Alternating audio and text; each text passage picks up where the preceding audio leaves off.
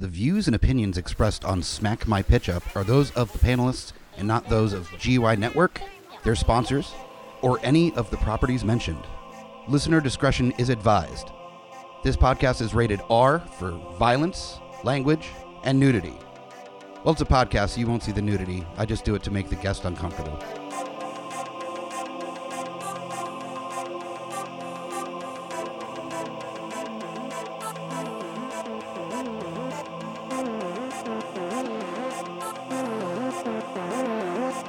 In a world gone mad with unnecessary reboots, remakes, and sequels, only one podcast has the guts to make it even worse.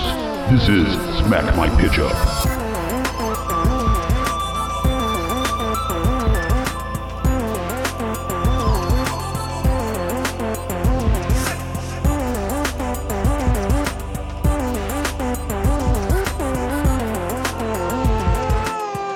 Hello, geeks, and welcome to another wonderful science fiction heavy episode of Smack My Pitch Up, the podcast that reboots, remakes, reimagines, sequels, sidequels, and adapts some of your favorite and least favorite properties from film, television, books, comics, and what have you. And this is a episode that is adapting, well, book, movie, TV series, animated, all are from the original novel that this was based on.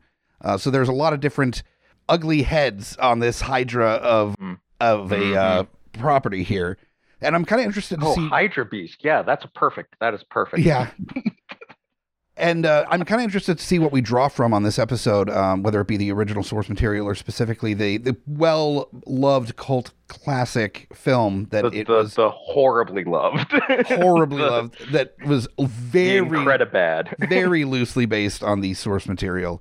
We're talking about Starship Troopers, the Paul Verhoeven film that is one of the few times in cinema that they expect you to root for the fascists. Yep. So that's a hard choice to make there, Paul Verhoeven. Right. But he was the king of making some pretty interesting decisions in the 80s and early 90s with his films. I agreed with every decision he made with this movie. I do too. I think this film, with me tonight, first off, before we get into the actual conversation about the film and the novel, we've got Jack, my dungeon master, my friend, regular contributor to the GUI Network.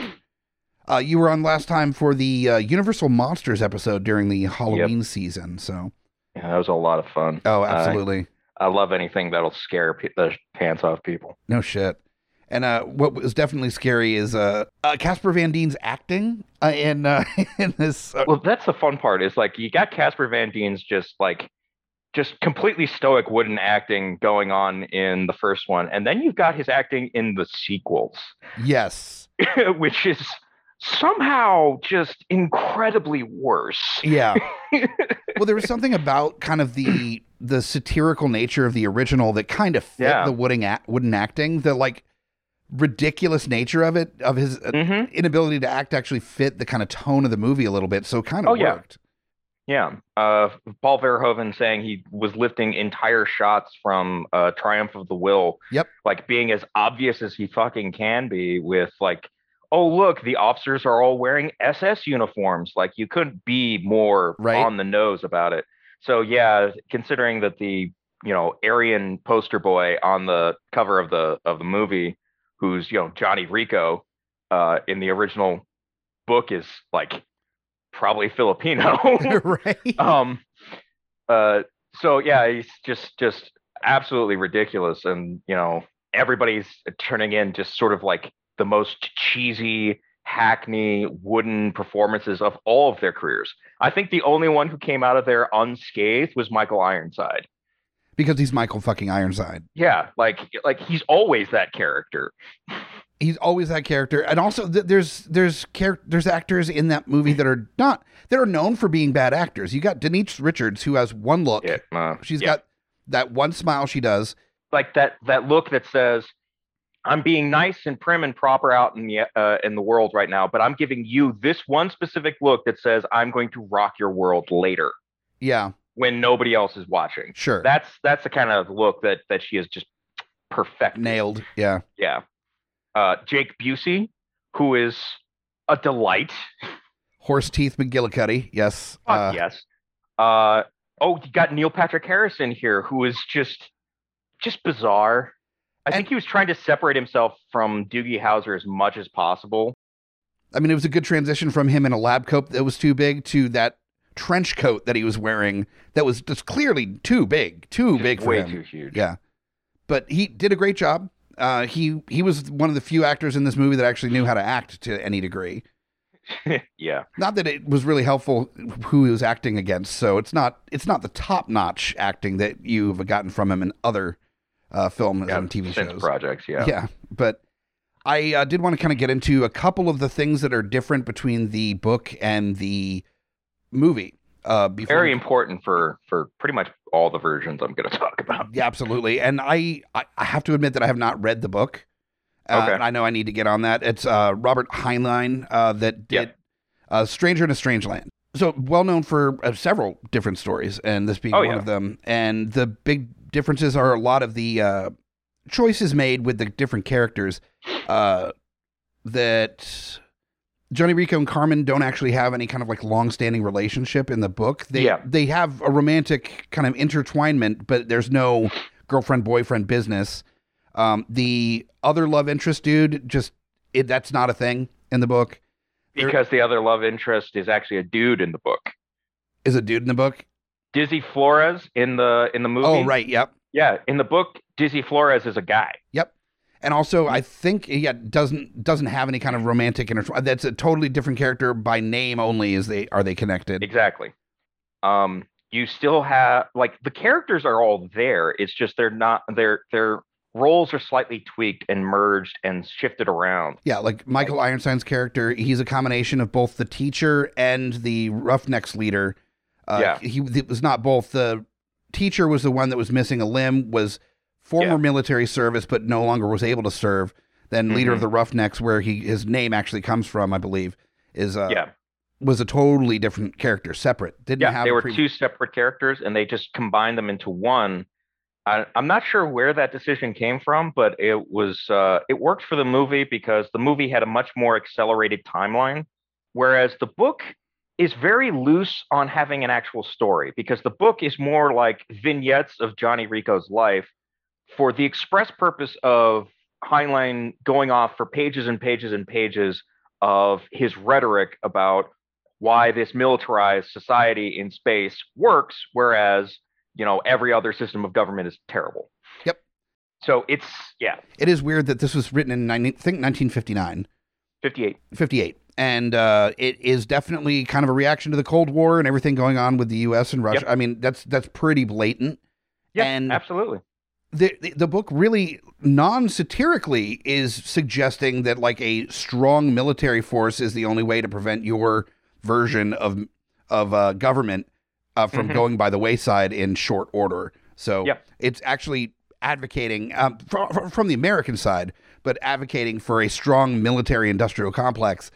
Which, I mean, it was written straight into the text that the story goes that this government came about because the veterans rose up in a violent revolution and took out all the other governments on the planet and said, you're not allowed to be citizens unless you've already served.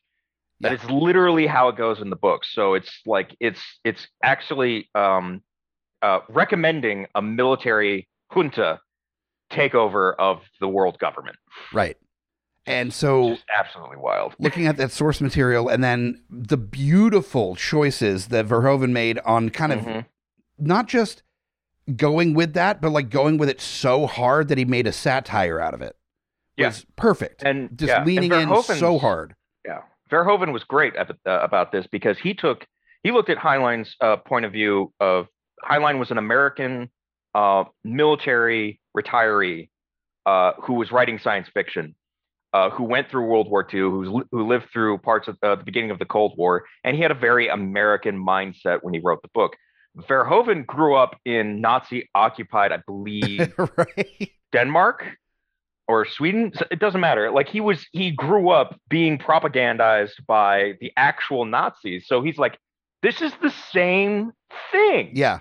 Like the story doesn't matter. The characters don't matter. This is why there was no actual romance between Johnny and Carmen in the book, because it would only get in the way of Heinlein like proselytizing about like his version of fascism being the best idea for humanity. Sure.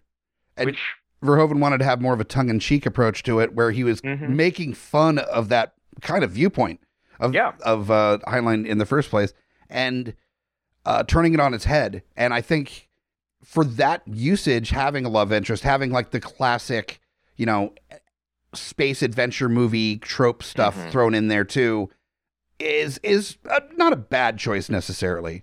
I decided to kind of go a different route from the love triangle being a primary focus in the storyline for my version.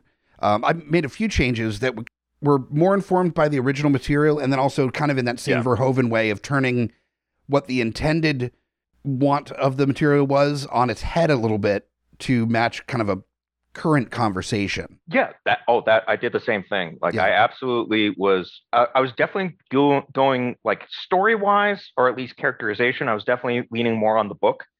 But as far as like intention of the film, this reimagining of it, I was very much looking at Verhoeven's version and why he was making a criticism of the original material.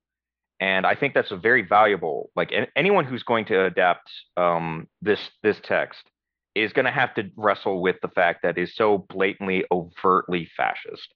Right. And you can't get away from it. If you actually read it, you cannot get away from the overtly militarization and fascism like rhetoric that's in it. So if you're going to adapt it, you have to address that.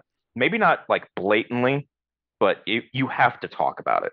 Well, I started to think about like the conversations that we have relating to our military and our government, and how this story itself can relate to conversations that we're having. And what I kind of settled in on was the overwhelming number of low-income teenagers or young adults that end up joining the military versus higher income, where us having a really sturdy military as far as funding and numbers of troops, and the vast majority being of an income level because they want to move up from their station, and sometimes military is the only choice, or 4 years of college guaranteed from service, which that, you know, service guarantees citizenship kind of thing, with education, with being able to get a salary that is well above your expected income from a lot of neighborhoods in the country.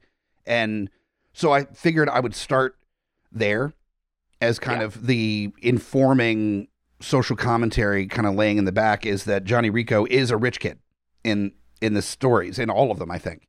Yeah. And his family is rich from like they're merchants and trade goods and stuff like that. At least in the books, they don't really like give an explanation for him in the movie. They just like, he comes from a rich background, Buenos Aires. You know, that's all you need to know. And so I kind of took that and used that as a motivation that this is a fish out of water story, where it's Johnny Rico kind of being teased for being rich and being out of touch by his friends, by Carmen, by Carl, and it not so much being followed a girl here attitude so much as him trying to prove that he's not just some out of touch rich kid, that he gets it. He's with the common man. You know, he understands what's really going on in the world. And so that's his motivation, is just to kind of prove that he's not some like weakling, like kid that is only a privileged kid that is just going to be able to like succeed and become a citizen because his dad is able to get it for him, or kind of thing. So it's pride. Pride drives him, which I normally prefer that as opposed to like chasing a girl bullshit. Yeah, that was Verhoeven. Sort of. He was trying to take what was a fairly antiseptic story from the book, and he was trying to make it more Hollywood. That's where the love triangle comes from. Sure, and I get that. And also, this was what, like 1990, 91 when this came out. So, I mean, that's kind of an expected thing at that point. So I don't really discredit him making that choice, but I think nowadays that's not necessary so much. You don't need to have that forefront love story anymore to drive the context the of the plot. story. Yeah, exactly. So that's kind of where I'm going with my plot. I'm making where, you know, Johnny Rico's a white kid. A lot of the people in service are not. You can have conversations about race. You can have conversations about wealth, class struggle, separations in that regard. That Rico, it goes from a place where he's always taken seriously because he's got that privilege to almost never being taken seriously because of that same privilege. And him kind of learning what the world really looks like before he's able to excel in his position. So, okay. And then also learning about, that, was it, Gene, Razak, Ratchek, Ironside's character. Yeah. I also casted white because I wanted to have this kind of like, in Verhoeven's version, a kind of background relationship there. Yeah. And there being kind of a level of privilege that's kind of suggested that, Rico almost initially regrets being given the reins of the Roughnecks because he isn't even sure if he earned it or not. Right. Because he already has recognized how he excelled past other people because of his privilege, because of that previous relationship with his, commanding officer. His mentor. Yeah. So him just not being sure whether to even take his own success seriously or not. Yeah. And I want to have that conversation in this. I think that's a good way to take it because, Johnny Rico being turned into a white kid in Verhoeven's version was all about making him palatable and making him more Aryan because of the, Nazi overtones that Verhoeven was going for. In the book, though, like Rico is not revealed to be anything specific as far as like racial background until the very end of the book. Yeah. Like the revelation that Johnny is a nickname and his actual name is Juanito is saved until one of the very last pages of the book. And that was an intentional thing on the part of Heinlein because he was trying to address that in this perfect version of his fascist society, that race and gender and background don't matter. It's all about your utility to the state. And that's what's important. So it's fascism, but it's not Nazi fascism. It's like way cooler than that. It's still kind of Nazi fascism because but it's just a lot easier to other somebody when they're an alien, an actual fucking alien. Sure. Because you've got two different alien species that come up in the books. There's the skinnies and there's the arachnids. And both are pretty much like the skinnies and bugs. Those aren't their actual racial names. That's just what the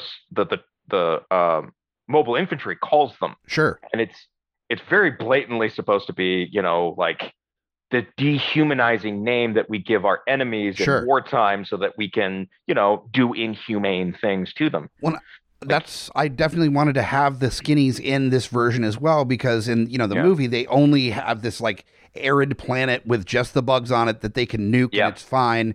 Very, very Ender's Game kind of vibe to this a little bit. And I think having this other race that is getting decimated by the Earthlings that are coming through. And in the books, I read up a bit before we started, they had like basically exosuits where they could just like run and jump and jump over buildings. And they had nuke grenades that they were able to throw like extreme distances. And basically it was like scorched earth.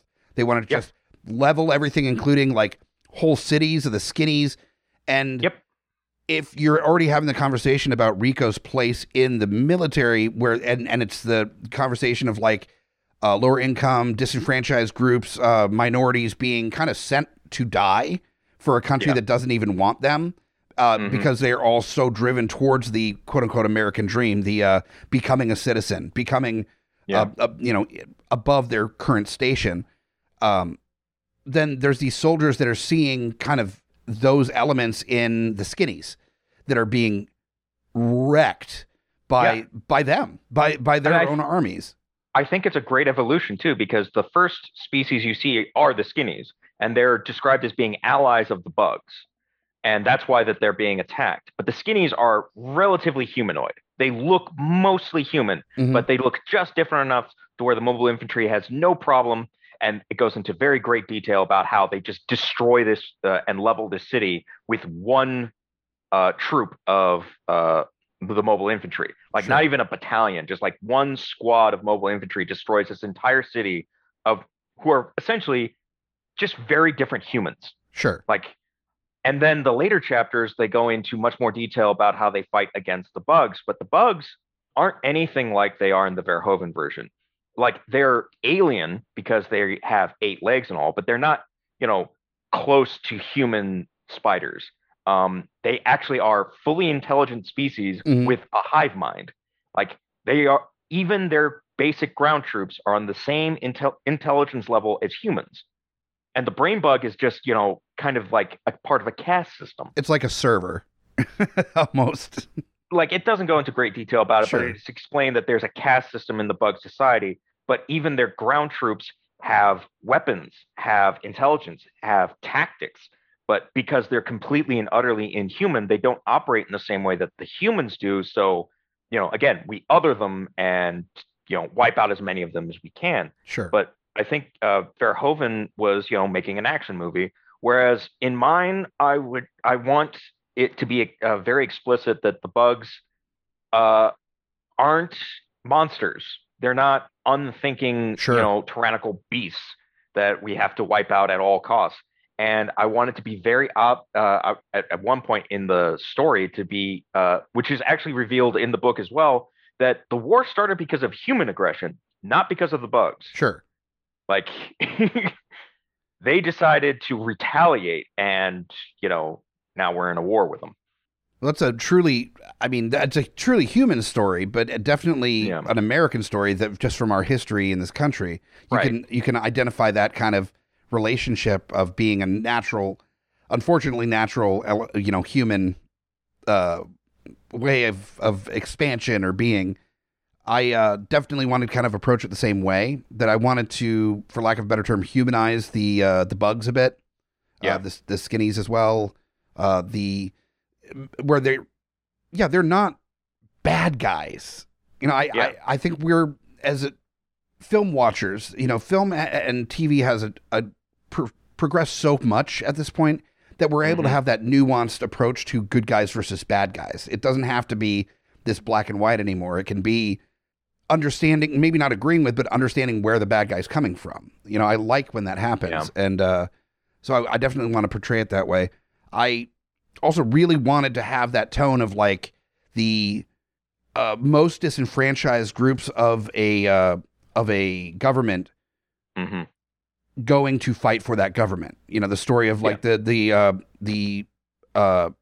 underclass. Yeah, the units of former slaves that fought for the Confederacy, the Red Tails, the Tuskegee Airmen, the disenfranchised groups that fought for this country, and that's a story from all over the world of disenfranchised groups fighting for a country that doesn't even want them.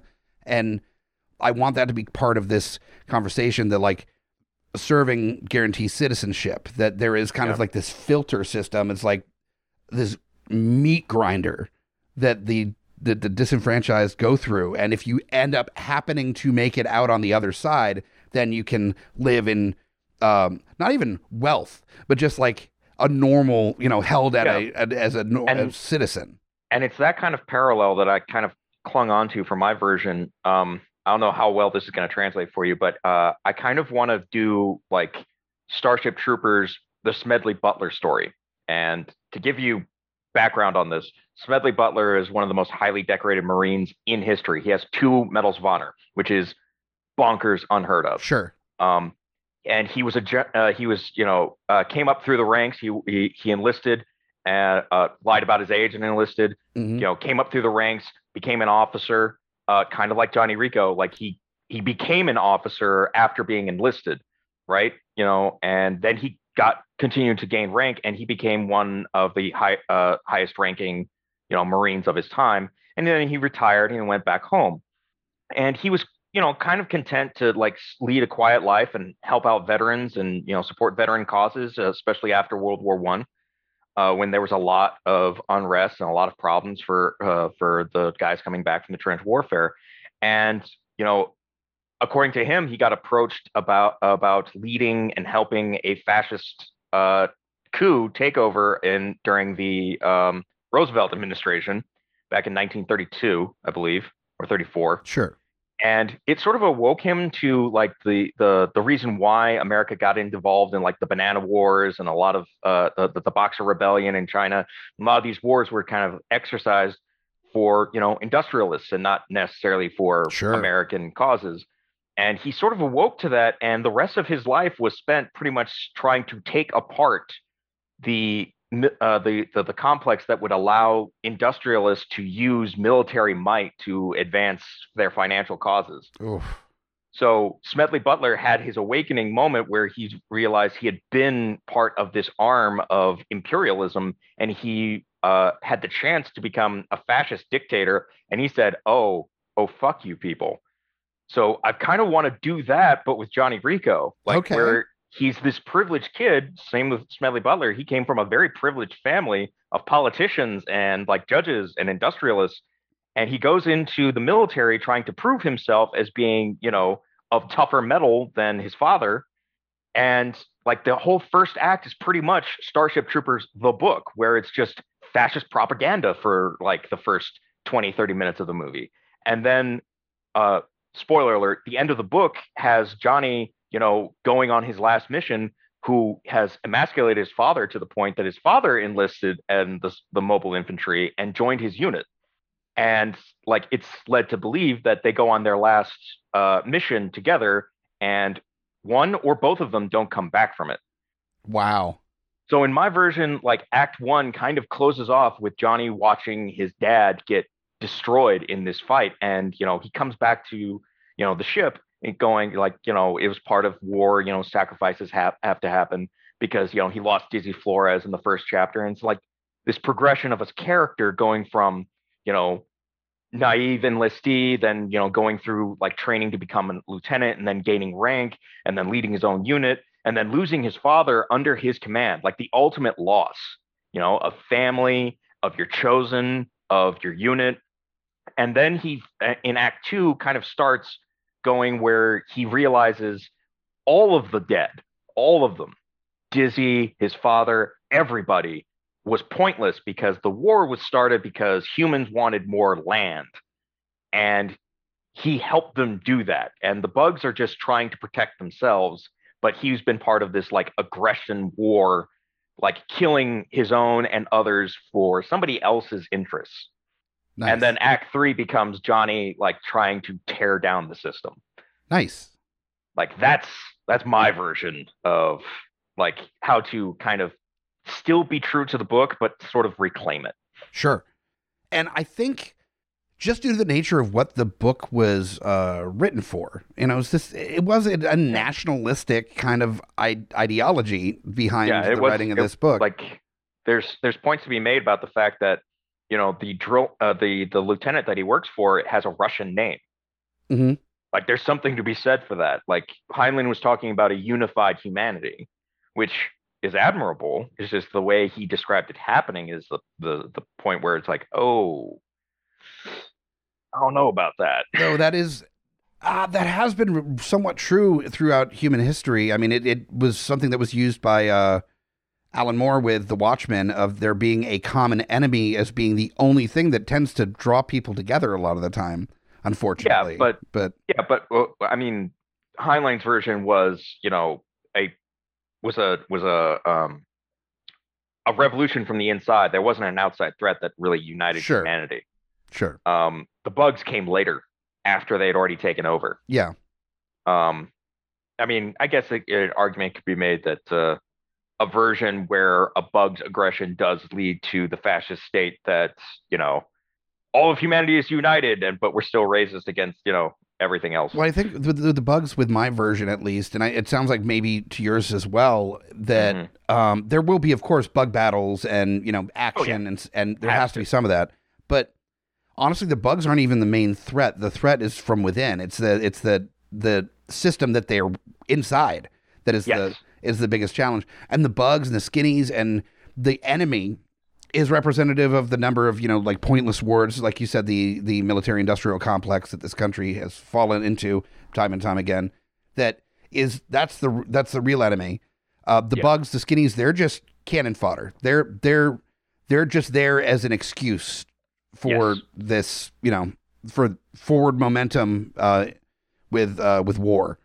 Right. And so we should get into our directors and and actors and such. For mine, a director that pretty much anything that he's done, I've been a massive fan of.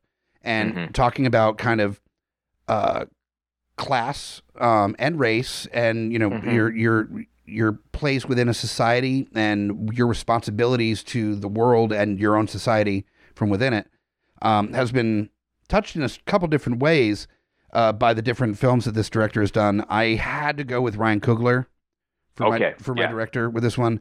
His conversation in Black Panther between Killmonger and T'Challa about what your responsibility is to your people and your responsibility to the world. I think there is some nuance there that if just that's a little bit of the flavoring that you put into Starship Troopers, you can have a bigger conversation about that. I think that's an absolutely great pick. I was actually very close to doing the same, but I went slightly different on that one. I still wanted a director who is comfortable with doing action sequences. Sure. But also has not even an obvious, heavy-handed social commentary in his films. Sure, of course. Have to with this. Yeah. And the same aspect of doing large and cinematic action sequences, but he also does really great at showing, war is not glorious when you're actually fighting it. It's messy. It sucks. People die in very uncomfortable and terrible ways. Not everybody is glorified in the end. Yeah, war is glorious 50 years after it's been fought, when people can, people that weren't even in it can talk about how cool the people that fought it were. Yeah. So I went with a director who has experience shooting, gritty war movies. With some great commentary about what got people into those wars and why we should probably avoid getting into more of them. I went with Edward Zwick. Okay. He directed Glory, Last Samurai, Legends of the Fall. Great shots and sequences for action, but very, very open and very, obvious about his social commentary along with it. That's a really smart choice. One thing I do like about his directing style also is that he allows the negative space of the scene to really have its time. Nothing really seems rushed. And with the way he's got a very Kurosawa kind of feel to him in certain shots where it's just he lets the scenery exist. It's beautiful. Yeah, and especially with something where you're talking about it being like a space epic, you can have that, shot of the fields of the dead, but also there's going to be such a glorious tapestry of landscapes in this movie that to be able to have a moment to kind of really feel the environment, I think is a smart move. Yeah. So hell yeah. All right. Well, if you want to kind of go down your casting list for this version here. Yeah. So we got to start off with Johnny Rico, and we talked about race representation of the character. Now, I liked your point about keeping Johnny being a white guy in an army of mostly colored people, and I do appreciate that visual cinematic language to it. But I kind of wanted to go back to the original book with Johnny, and it's a great reveal in the text when you find out, oh, he's not a white guy. Sure. But I don't think that necessarily is going to serve as well as his awakening to the political reality of what he exists in. So I went with trying to get more of a cast that represented where they were from in the original text. Sure. So for my Johnny Rico, I went with Manny Jacinto. You see him in The Good Place. He's the Buddhist fake monk. I forget the name. Oh yeah, I know exactly what you're talking. He's amazing. Yeah, he's in The Good Place. He's at Bad Times and at the El Royale, and apparently he's going to be in the new Maverick movie. I'm actually looking forward to seeing it now because of that. Okay. Because I was totally not interested until he played Jason in The Good Place.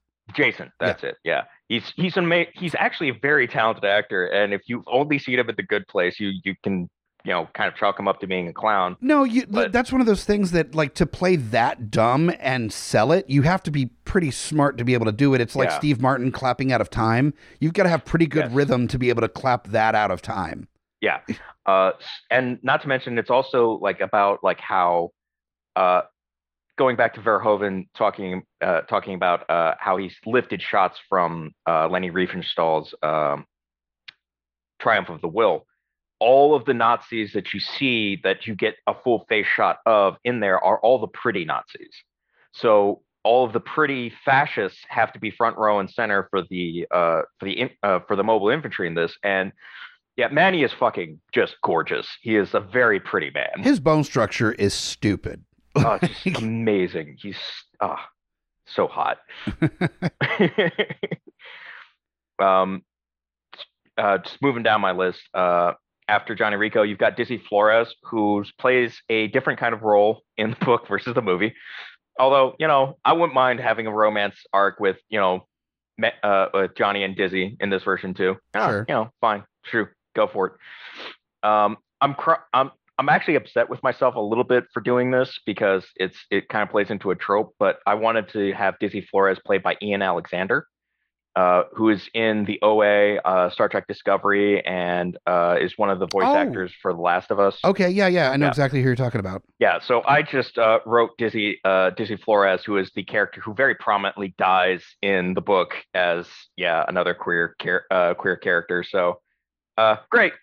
Yeah, I did the trope. I am so sorry, but actually, I think Ian Alexander is also a very talented actor, and I'd love to see them really tackle this. But yeah, sure. Well, also, okay. I think that kind of extends something that's kind of touched on a little bit with Verhoeven's version about there being showers that have both men and women in it. That there's a complete co-ed kind of nature to things. Yeah, and if you that was in the text with the whole they don't care about those things in the future. It's not about that. It's about your utility to the state. Sure. So if you just kind of give it a little light touch like that with Dizzy's character, then you're just kind of alluding to that further as well without having to, mallet on over the head with it. So right, yeah. Next we've got Carmen Ibanez, who I want this character to be a little more prominent than she was in the book. She's in 3 scenes in the entire book, but I kind of want her to come back for Act 2 and 3 and be part of Johnny's sort of awakening and revolutionary mindset. So she becomes more central. But again, I don't necessarily need the Verhoeven romance arc to happen with this character. I went for casting Shannon Sassaman. She was Jocelyn in The Knight's Tale. She's in The Sleepy Hollow, the TV show. Oh, Shannon Sassaman, yeah. Yeah. She was in Rules of Attraction, I think, as well. Yeah. 40 Days and 40 Nights. Oh, that yes, garbage pile of a movie. But yeah, I think she's again, pretty. So that helps with the whole idea that all of the mobile infantry and the prominent fascists in this version are the pretty ones, because that's part of the whole recruitment poster of it. Sure. Because the first act is going to be fascist propaganda, and then it sort of falls apart when Johnny starts to realize how gossamer thin the actual through line is. Sure. Moving on down, we get to Ace Levy, who in the books is just Johnny's XO and his right-hand man and all that stuff. Mm-hmm. Pretty much fills the same role as Jake Busey did with Ace in the Verhoeven movie. This is where I go back to, I want the original character kind of idea. So this is pretty much one of the only white guys that you're going to see in the mobile infantry in this version. And I want him to be played by Josh Hellman. He was in Fury Road. He's the recast of Colonel Stryker in the X-Men reboot movies. Okay. Very, angular, very militaristic looking dude, sure. Especially when he gets the haircut. I think he would just excel at that, at being, the right-hand man in a mass genocide friggin' combat situation. Sure. He looks the part, is what I'm saying. Next, we get Carl Jenkins, who is Johnny's best friend growing up. And then in the books, they kill him off. I don't necessarily need that version, that to happen either. I think I can lean back into he's one of the psychics with the Federation. Sure. Now, if I remember from what I read, he wasn't psychic in the books. He was like a tinkerer. He was good with technology and inventions. And he got sent to the moon, to the Pluto base, and he got wiped out by the bugs in like one of the first chapters with, off screen. Like his life didn't matter. It was all about motivating Johnny to continue fighting. I think but Carl being a psychic, it was actually something they picked up for the TV series, the Roughneck Chronicles. Okay. And they had him as part of the mobile infantry as a psychic. And there is a psychic who works for the mobile infantry in the book, but he's unnamed. So, kind of like blend all three of those characters in together, and you get like my version of Carl Jenkins, who I want to be played by Renzi Feliz, who's in Runaways. He's pretty much the main geek in that one, and he's in Teen Wolf, the TV series.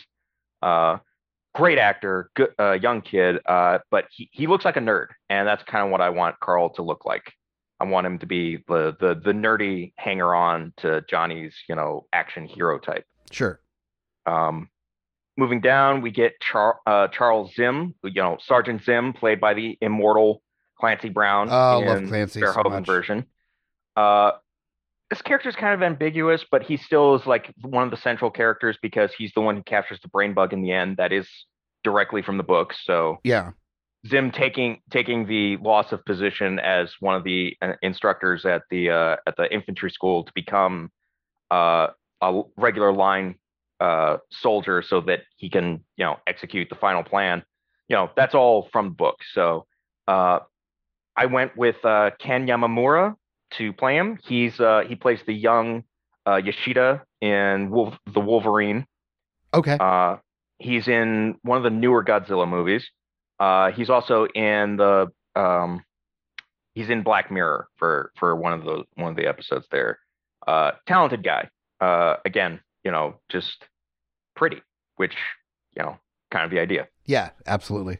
And the last character that I really wanted to cast. I do want to point out, though, that you are really going out on a limb here of people sitting for 2 hours watching pretty people on screen. I know that's a really, I know, iffy choice there you're making. Yeah. I mean, I just know what I would sit through. Yeah, right. And, I think it works. Yeah. I did go back to Verhoeven's version for Ratchek and combined him with Colonel Dubois, the teacher. Okay. But as sort of my throwback to the movie for casting, I went with Clancy Brown as being. Oh, nice. I like that. I like that a lot. Of course, original Star Troopers. He's the Kurgan and the Highlander. He's he shows up in the Punisher. Like, he's in everything. He's in the Mandalorian. He's in the Mandalorian. He's in Shawshank Redemption. He's in Pet Sematary 2. Gargoyles. The cartoon. Yeah. He's just in everything. Yeah. Just everything. He's got an unmistakable look and also voice. His voice is that voice. So perfect. Epic. Yeah. So all right. Nice. So yeah, there I did kind of like play around with like casting Johnny's dad, but he's really not a major character. I didn't even cast some of the a couple of the better names or better characters from the Verhoeven version because they weren't as important in my version. Mm-hmm. Or they didn't exist in my version. Like, which is fine. Dizzy, for example, I did not cast a Dizzy because the version of Dizzy that we saw in the film is not there. It's probably closer to the books where it's just like a side character that dies early on, isn't really, is maybe a motivation, but it isn't as much of an important character to the plot.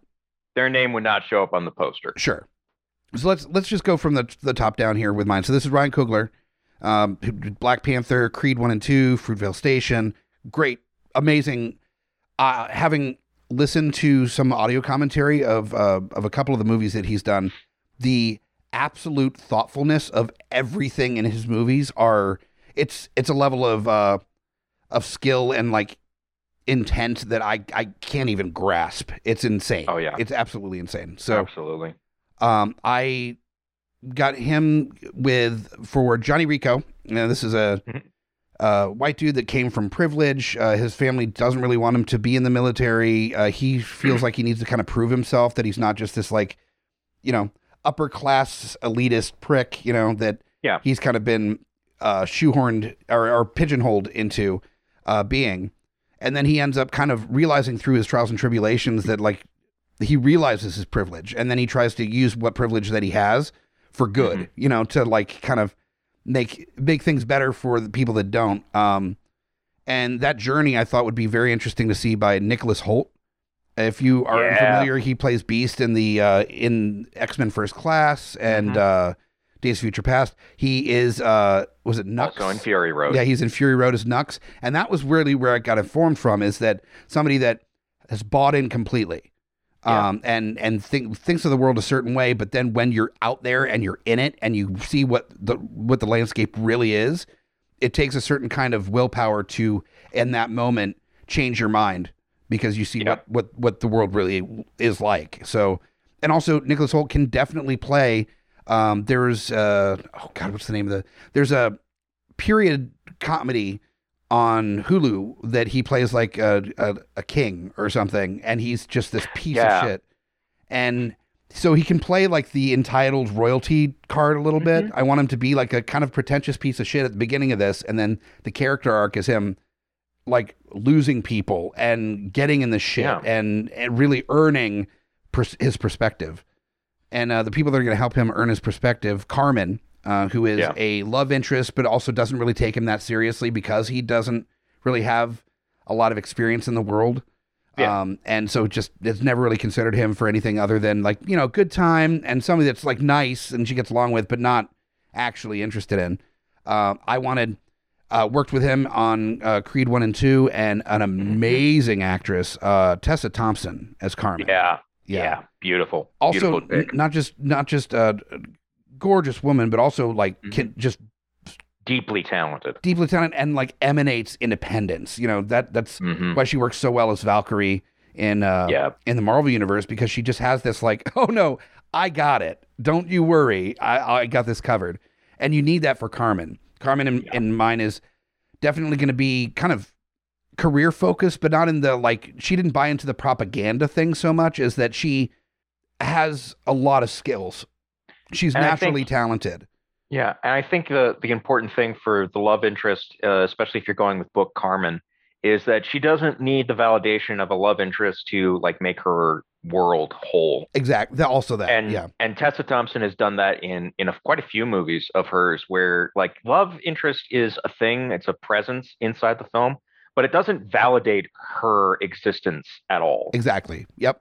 Which I think is very important to get Carmen as a character to come through. And Carmen was just a foil in the Verhoeven version, which again, this is early 90s. I get it, but it's not necessary now. You can tell a better story not using a character that way. Tessa, I think, will be doing a great job that as being a naturally talented, intelligent woman that joins the service because that's, a way of actually being able to use those skills. There's not a lot of other opportunity. And so doesn't really buy into the propaganda, isn't part of the propaganda machine so much. It's just that's one of the few options that she has available to her to do what she wants to do. Then we've got Ace, who, like you said, is kind of like the sidekick, the right-hand man to Rico. And I thought it'd be very interesting, especially both with size and temperament, attitude, if you've got like a gentle giant type character to play Ace, just a big dude that has just like almost a kind of a chill, I got this, instead of goofy like Jake Busey played it, have it more just like affected less than other people by the shit that's hitting the fan. Right. I thought Winston Duke would be very fun Ace for that role. Fantastic. And also just a giant man. So him next to Nicholas Hoult, who's not short, like he's a tall dude, but he's scrawny, lanky. So to see thick with two thieves Winston Duke next to Nicholas Hoult, there will be definitely some pretty strong contrast. And then also you can use that as like you used to think of yourself as having all this power, and now you're in a position where you're the same level as the rest of us, and that kind of like playful intimidation that Winston Duke puts forward as what's in Black Panther, M'Baku. Yeah. Of that playful intimidation, I really think would be a lot of fun in that kind of role. Absolutely. Then we've got Carl, who is kind of best friend to Johnny, is really motivated, similar to Carmen, only it's not it's not propaganda driven either, but it is definitely in a kind of an angrier approach to it, that he knows what it is. He has a clearer view of what the military is, what he's doing, what his service is being used for.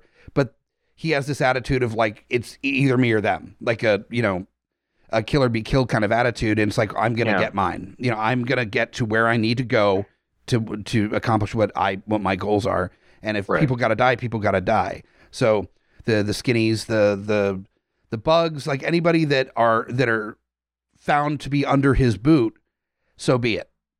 Just like has this, his motivation supersedes his humanity.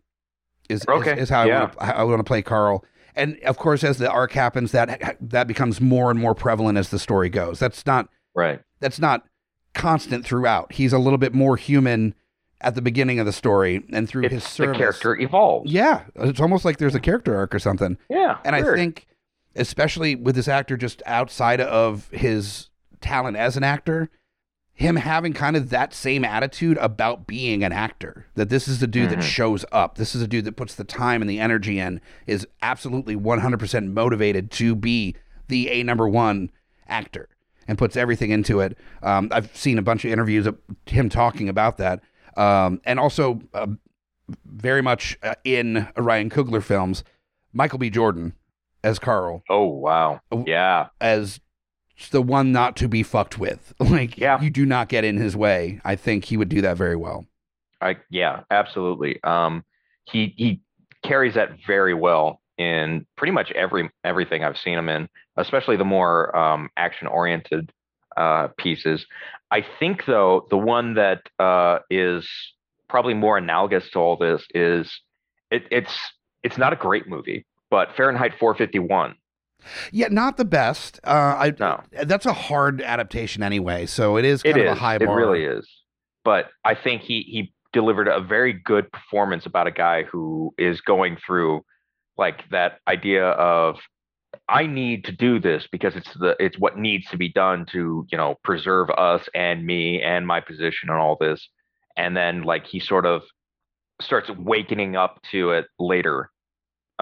And that's how I kind of want to play his character in this as well, as the waking up to it later, where, Johnny kind of realizes along the way the dangers of what they're doing, because he comes from an outside perspective where he's not in it the whole time. He starts to realize the plight of the soldiers that he's fighting alongside with. And then, so he has a direct correlation to what's happening with the people that they're fighting. He sees it from a totally different perspective.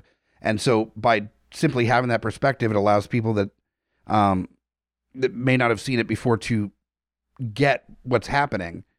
And so he's not really leading people towards a revolt necessarily, but it's kind of like a crack in the wall kind of thing.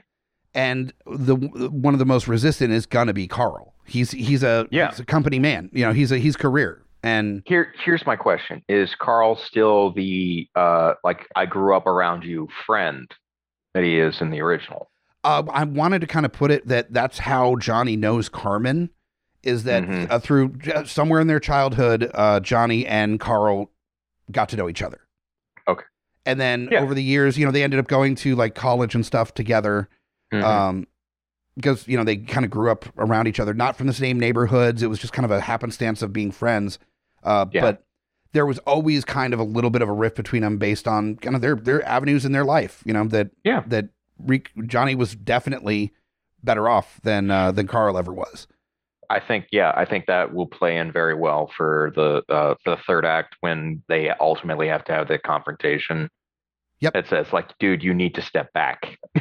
And then also that like you've always thought yourself better than me. Why, like even now we're in the service and like I'm higher ranking than you, and you still think you're better than me. And just that like boy who cried wolf kind of attitude towards Rico, even though like it's for real this time. Like this is bad. Like you need to stop. But just having grown up with him, always thinking that he knew better because he was privileged, because he came from a higher class. That when there is something that actually makes sense, he's unwilling to hear it. Right. And I think that'd make a really interesting dynamic. Then we've got Sergeant Zim. And I love this woman to death. I'm doing a gender swap on this one. Okay. I didn't recast a lot of women on here besides Carmen. I thought it'd be kind of interesting to have like the direct below Ratzek as a just like loud, brash, don't you fuck with me female like officer. And worked with Coogler on Black Panther, has been in everything ever. Angela Bassett as Zim, as a like, and I'm thinking about like the throwing the knife scene. I'm just like Angela Bassett is just like casually able to fuck people up. Like I like that a lot. And then you have the kind of that attitude of like, you know, she's not a big woman, but still is able to just school the fuck out of people hand to hand, can throw knives, like that. There's this attitude of like, I had to learn how to be better than everybody else because of where my station was as a woman. Yeah. And so you can have like that an underlying conversation there with that as well. And then I like that. Ratzek, I again wanted somebody that could do the military role, could definitely have a previous like relationship with Rico, whether it be the teacher route or a friend of his father. I thought would be more of a better move. You do like the the wealthy and the military both kind of like going to the same parties kind of vibe. Right. I thought it'd be interesting to see what Karl Urban would do with that role. Oh, he'd be a beast. Absolute beast. And it'd be fun to see kind of that you're rooting for him kind of, but you're also realizing that he is kind of a piece of shit too. Yeah. And Urban's done that. So I mean, he's done the fascist hero before. He played Judge Dredd. And also he was in Chronicles of Riddick as well, as part of the I know. I don't like to bring that up too much. No, it's a good fucking turn for him. I just don't think they really utilized him as well as they could have. No, I think Dredd used him better. I think as much as I like to harp on the new Star Trek reboot movies, I think he did the best bones that you could ever have hoped to get. Agreed. Besides getting DeForest Kelly back from the dead. I mean, like he doesn't have the stature of the man, but like God, he nails the attitude perfectly. So like I think Karl Urban is deeply talented actor, and I love to see him in anything I can. And you know, the fact that he can just like turn on that I'm an asshole, but you agree with me because I'm right, but at the same time I'm kind of a dick about it, so you kind of hate me. Like he plays that very well. Yeah. So I think that would be a really fun choice for that character. We're running a little bit long, so I think just kind of knocking out the fun take. Oh yeah, mine doesn't take a lot of explanation. Mine doesn't either. It's the fun take is never something you really got to get as deep into because like your motivations are entirely for your own enjoyment anyway. So it's not actually important. But so for your fun take, your remix as it so for my remix, I think I don't know how well aware everyone else is, but The Incredibles is pretty much Ayn Rand for kids. So I want to make Starship Troopers fascism for kids and make it a cartoon. And like fun little actiony, you know, cartoon freaking movie. And to get the just absolutely nail on the head feel for it, I'm gonna get Brad Bird. Incredibles, Iron Giant, Ratatouille. All of these movies have like this sort of like underlying political like criticism going on. Sure. That you don't quite see, but like if you like deconstruct it and through that lens, you it becomes pretty obvious. Yep. So for Brad Bird's Starship Troopers, you know, fascism for kids. Okay. We get Johnny Rico, played by Dante Basco, who was in Hook. He's he's one of the very talented voice actors in Avatar: The Last Airbender, and in one of my personal favorite movies, But I'm a Cheerleader, where they send him to Pray Away Gay Camp. Anyway, for Dizzy Flores, Gail Garcia Bernal, who is another deeply talented voice actor. He was in Coco. He's got a great turn in live action in Mozart in the Jungle. He's just incredible to watch. Very soothing voice. So I like that. Carmen Ibanez, Olivia Thirlby. I already brought this up. Dread. She's also in Juno and the rebooted The L Word. How is I've not heard anything one way or the other about the new L Word either. I think it's more geared towards the generation after us. I don't think it hits quite the same notes as the original L Word did for a lot of us, like millennial or starting Gen to notice that queers. With a lot of television, actually. It's definitely not written for my generation. It's different. I'm not going to call it good or bad. I don't think I'm the target audience for it. Fair enough. That's fair enough. Yeah. Going down my list, Ace Levy. I wanted somebody who could be like confident and goofy. So I went with Bradley Cooper. Oh yeah. Oh wow. Yeah. Hangover, Limitless, A-Team. He's got a great. His voice comes across his attitude very well. Like you could have me completely blind and I could tell what he's emoting just by voice alone, which is very important for animated films. This is my throwback casting for Carl Jenkins. I went with Ryder Strong, who voices Carl Jenkins in the Roughneck cartoon. Oh, Jesus Christ. Okay. Yeah. If nobody recognizes the name, Boy Meets World? Boy Meets World. Wow. I'm both impressed that you pulled that, and I'm also impressed that I knew who Ryder Strong was. So yeah. Good call. For Sergeant Zim in this one, I wanted somebody who could have a very aggressive voice, but who's also very bombastic. So I went with Dave Bautista. Okay. Solid. WWE, Guardians of the Galaxy, the new Blade Runner, like great voice, amazing voice. And I think he really turns on the comedy charm in the Marvel movies. I think I'd like to see a lot more of that in a like lighthearted version of the boot camp sequence. And I know that Bradley Cooper and Dave aren't going to be too mad to be working together again. Oh hell no, they're going to be just absolutely all for it. And again, combining Dubois and Ratchek, I wanted somebody who was like warm and fatherly. So when he gets lost, like not necessarily killed because, kids movie, we don't see him chopped in half like we do with Michael Ironside. Right. In this version, I want him played by Jimmy Smits. He was in The West Wing. He's Bail Organa in Star Wars. Mm-hmm. He got his real big break in NYPD Blue.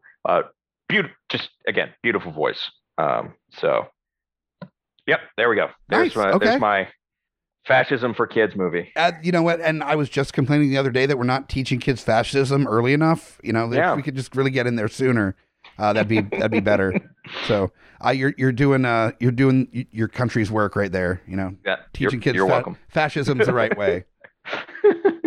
I also went with something a little bit more child appropriate, kind of in my approach to this. I decided that what if you got a studio that decided to make this movie and looked at kind of the base level of it and didn't think about any of the political stuff that went with it whatsoever, and just casted somebody that could have a lot of fun with all the creatures, with the different landscapes, and didn't really consider that this is not about fun creatures. This is about something else. And I kind of figured it'd be interesting to see what Tim Burton would do with Starship Troopers. That's oh my god. Where you play it kind of like using a lot of the lens choices and lighting that was in Miss Peregrine and Big Eyes for On Earth. When it, like fuzz filters and everything's kind of like bright and clean and normal and almost like 1950s, and then you go into the stratosphere and into space, and it's like going down the rabbit hole in Alice in Wonderland. That everything is like hyper saturated color and whimsical and weird and creepy. Oh my god, I just can't. Just the tonal dissonance of Tim Burton trying to do gritty action fascism. Yep. Just wow. But you do, instead of like the whole Starship Troopers story, you do basically kind of part of it where they're stuck on this planet without any kind of way out. And they kind of learn that the bugs aren't the monsters that they're made out to be. And you do kind of like the fantastical take on them, kind of ended up making friends with like a little dog-sized bug that like follows them around. And you just like pull out whatever fucking trope. It doesn't matter because the studio doesn't care as long as there's like big spiral like coloring on the back of the bug's butt and glows in the dark and maybe a musical number. Fuck it, who cares? Yeah, sure. Do it. If you're gonna do this version, balls to the wall. And right? that's exactly what I'm going with the casting as well. I'm not giving a fuck at this one. So this is gonna be a train wreck. It's gonna be total train wreck. So for Johnny Rico, now for age appropriate, you couldn't do Johnny Depp. You wanted somebody a little bit younger than that. So, but don't you worry. So for Johnny Rico, I actually went with Asa Butterfield, who was in Miss Peregrine's Home for Imaginary Kids and was Ender in Ender's Game as well. So it's already fun. He's a tad young, isn't he? He's a little bit young, but that's kind of how I want to play it, where his fish out of water is that he's just a little bit smaller than the other guys, you know? Right. That because the regular story kind of takes Johnny through a few years, so you're just kind of keeping with his fresh recruit. Yep. Kind of early days, and he's in his like early to mid 20s now. The actor, yeah. Jeez, time flies. Oh my god. Then we've got Carmen, the love interest, and I also went with a alumni from Tim Burton and went with Mia Wasikowska. She played Alice in Alice in Wonderland. Okay. So she's a little bit older, and in this version, they aren't like schoolmates where they went to school together. It's more like friend of his friend Carl. Okay. So it's kind of met through acquaintance. So there's it's not that much of a difference in age. I think it's only like 4 or 5 years between the actors' ages, but it's enough that they'll play fuzzy with the ages anyway. That's how casting works. Yeah, usually. So just a fresh-faced, friendly, happy character that gets in over her head and then somehow just kind of magically ends up making things work out well. Kind of that whimsical Tim Burton-esque kind of vibe of, you have no business doing the thing you're doing because you're underqualified for it, but somehow you kind of pull it out at the end and it works kind of attitude with this character. Right. Then Ace, I saw recently, yesterday, the Danny Boyle film, and I absolutely loved it. And the main actor, Himesh Patel, was amazing. Absolutely. Yeah. And I think he had the right tone for Ace, where he's got a little bit of a kind of a dumpy attitude about things. Like he's the guy that got picked on a lot, but he's still like actually a pretty decent dude.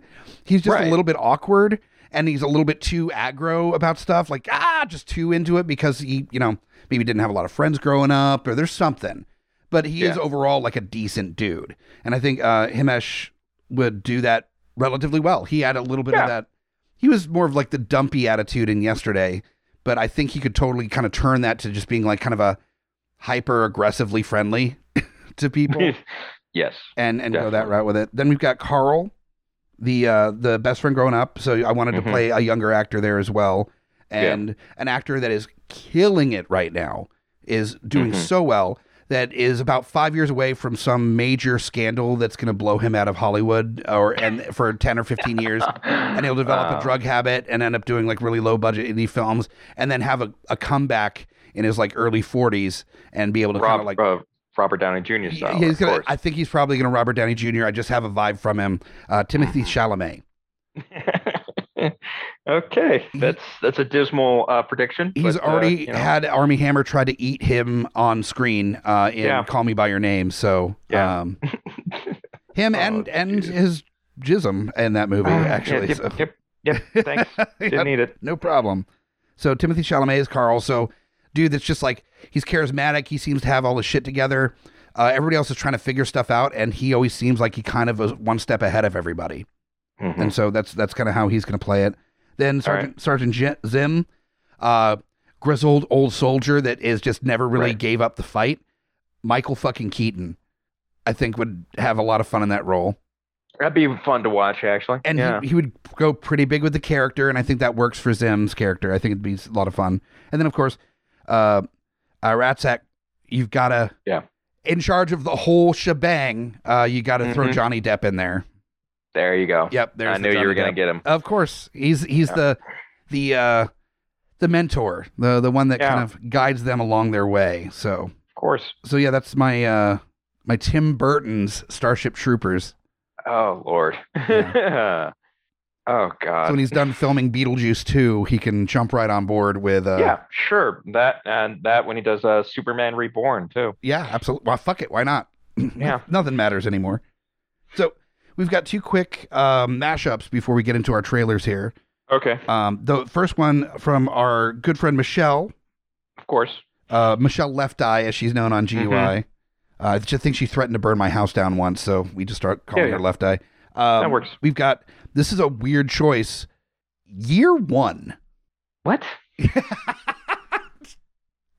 I know. Do they get blasted back to the Stone Age by the bugs at the end? Is that the one thing I was thinking is that if you just did where like maybe the Federation, the army isn't from Earth, but is from some other human planet, like that humans, and then Earth is still happening, and it's just like galaxy far, far away kind of vibe. Wait. Actually, there is a thing for this. There's a planet in the books that doesn't have any of the natural radiation that Earth gets from its sun.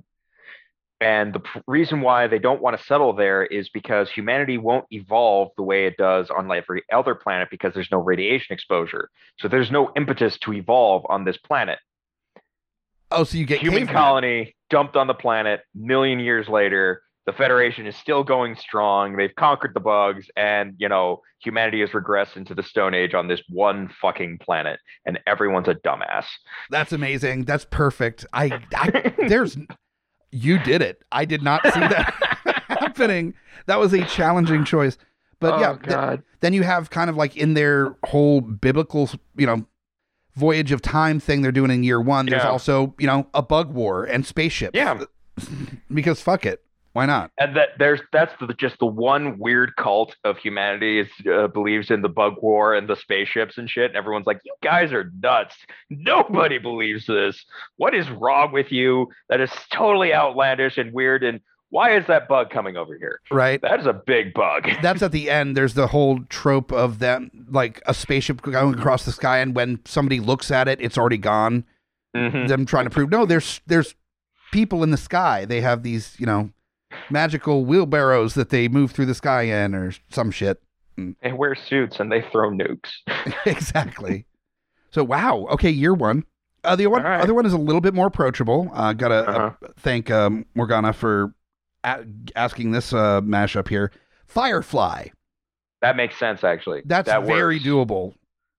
Because, the idea that humanity is this one completely united empire and federation is, like clean and easy if you're only telling the story from a soldier's point of view. Sure. But it makes plenty of sense that there's going to be elements of humanity that did not fall in line with the whole, fascist regime. And there's going to be, that renegade ship that's always trying to dodge the fucking war. And if you think that there's one thing that everybody's going to get behind on this planet, we couldn't get behind the Earth being round. So yeah, like if we can't get behind that, then we're pretty hopeless on everybody agreeing on something, anything, literally anything.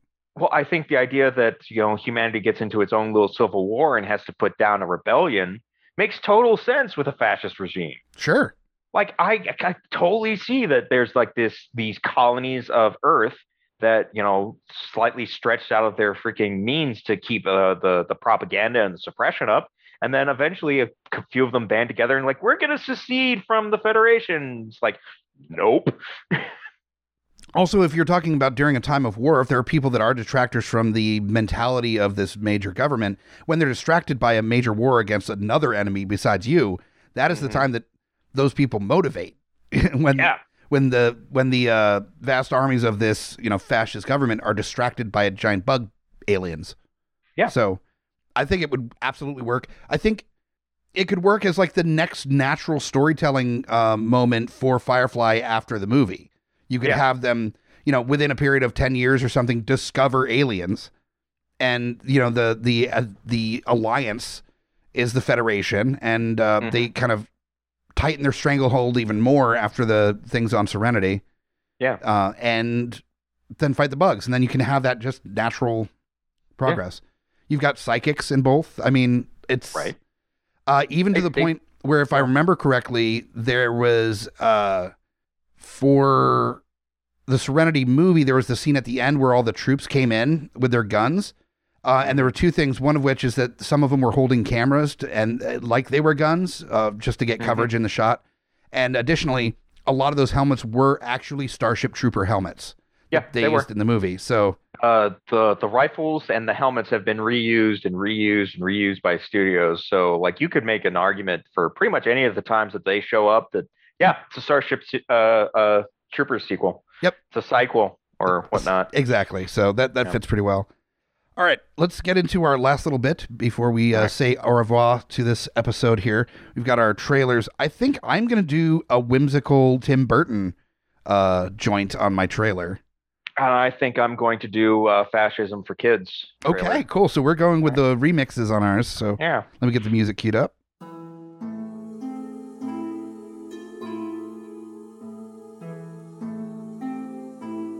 From the twisted mind that brought you Edward Scissorhands, Beetlejuice, and Ed Wood, comes a new imaginative take on the Heinlein classic Super Troopers. Join Johnny, Rico, Carmen, Ace, and Carl as they traverse the universe looking for adventure and insight into their who they are as people. They fight against bugs and the complications of friendship and unite together to bring joy to the Federation. I'm losing steam. Federation, and along the way they make friends of all shapes and sizes. This Halloween, don't space out.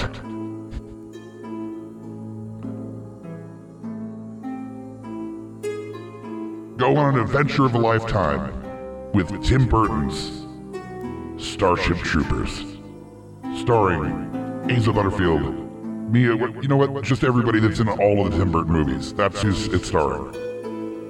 Coming to a home theater near you. Straight to DVD. I lost steam really quick on whatever I was trying to do there. You called it Super Troopers. I did call it Super Troopers. Okay, you know what? Fuck it. I don't even care. Fuck it. Why not? Now I'm kind of interested to see what a Tim Burton Super Troopers would look like. No, now I'm interested in a Starship Troopers meets Super Troopers. That's the mashup we should have done. Right there. Oh my God, like that would have been amazing. Screwball comedy in the middle of a genocide.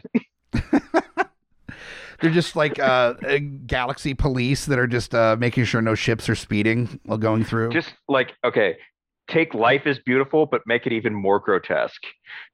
Oh God. Wow. Yes. Yes. Wow. Oh no. Yes.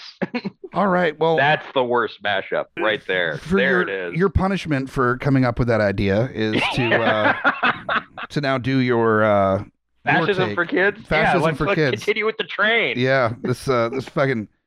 If this doesn't get us canceled, I don't know what will. So. Oh man, let's work. Let's do this. All right. You ready?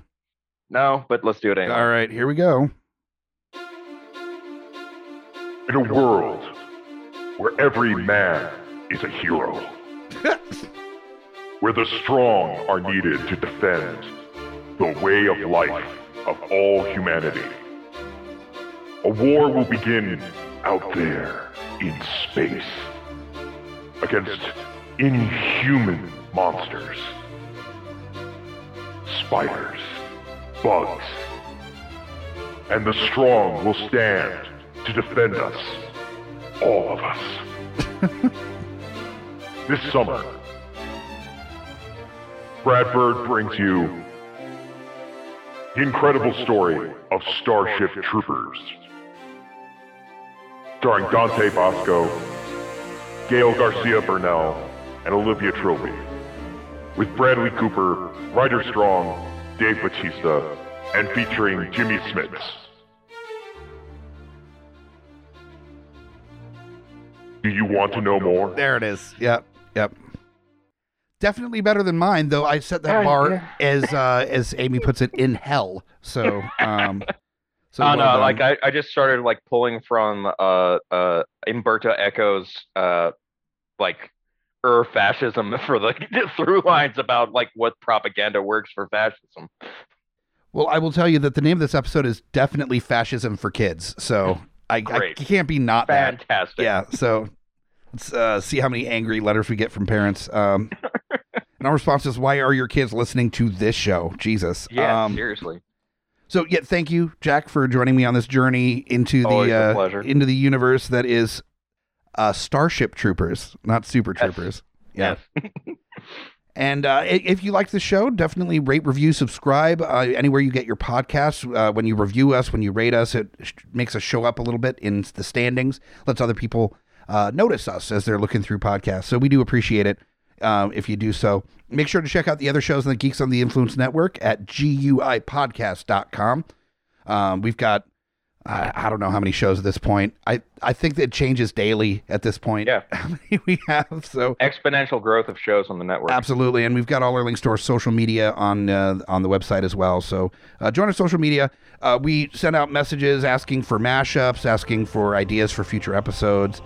So it's a great way to interact with us and maybe even get a suggestion for a future episode done. So if you have a movie or a TV show that you really want us to play with, then that is horribly ruin terribly. Yeah. Then that is the best way to get in touch with us. So join us next week for a shortlist episode, the mini-sode that we do every other week, and we'll find you next time. I'm Mike the Hobbit, and you just got pitch smacked.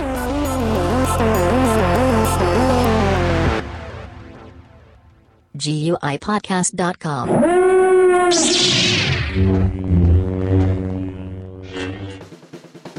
My name is Amy Bogard. And I'm Mike the Hobbit. And we are the hosts of Deeply Upsetting, where we use our expertise to answer your most upsetting hypothetical quandaries, such as, what non-winged animal deserves wings? And what body part deserves a secret mouth? Which cryptid is the worst roommate? These questions and more that plague you will be answered on Deeply Upsetting, available anywhere you get your podcasts and at GUIPodcast.com.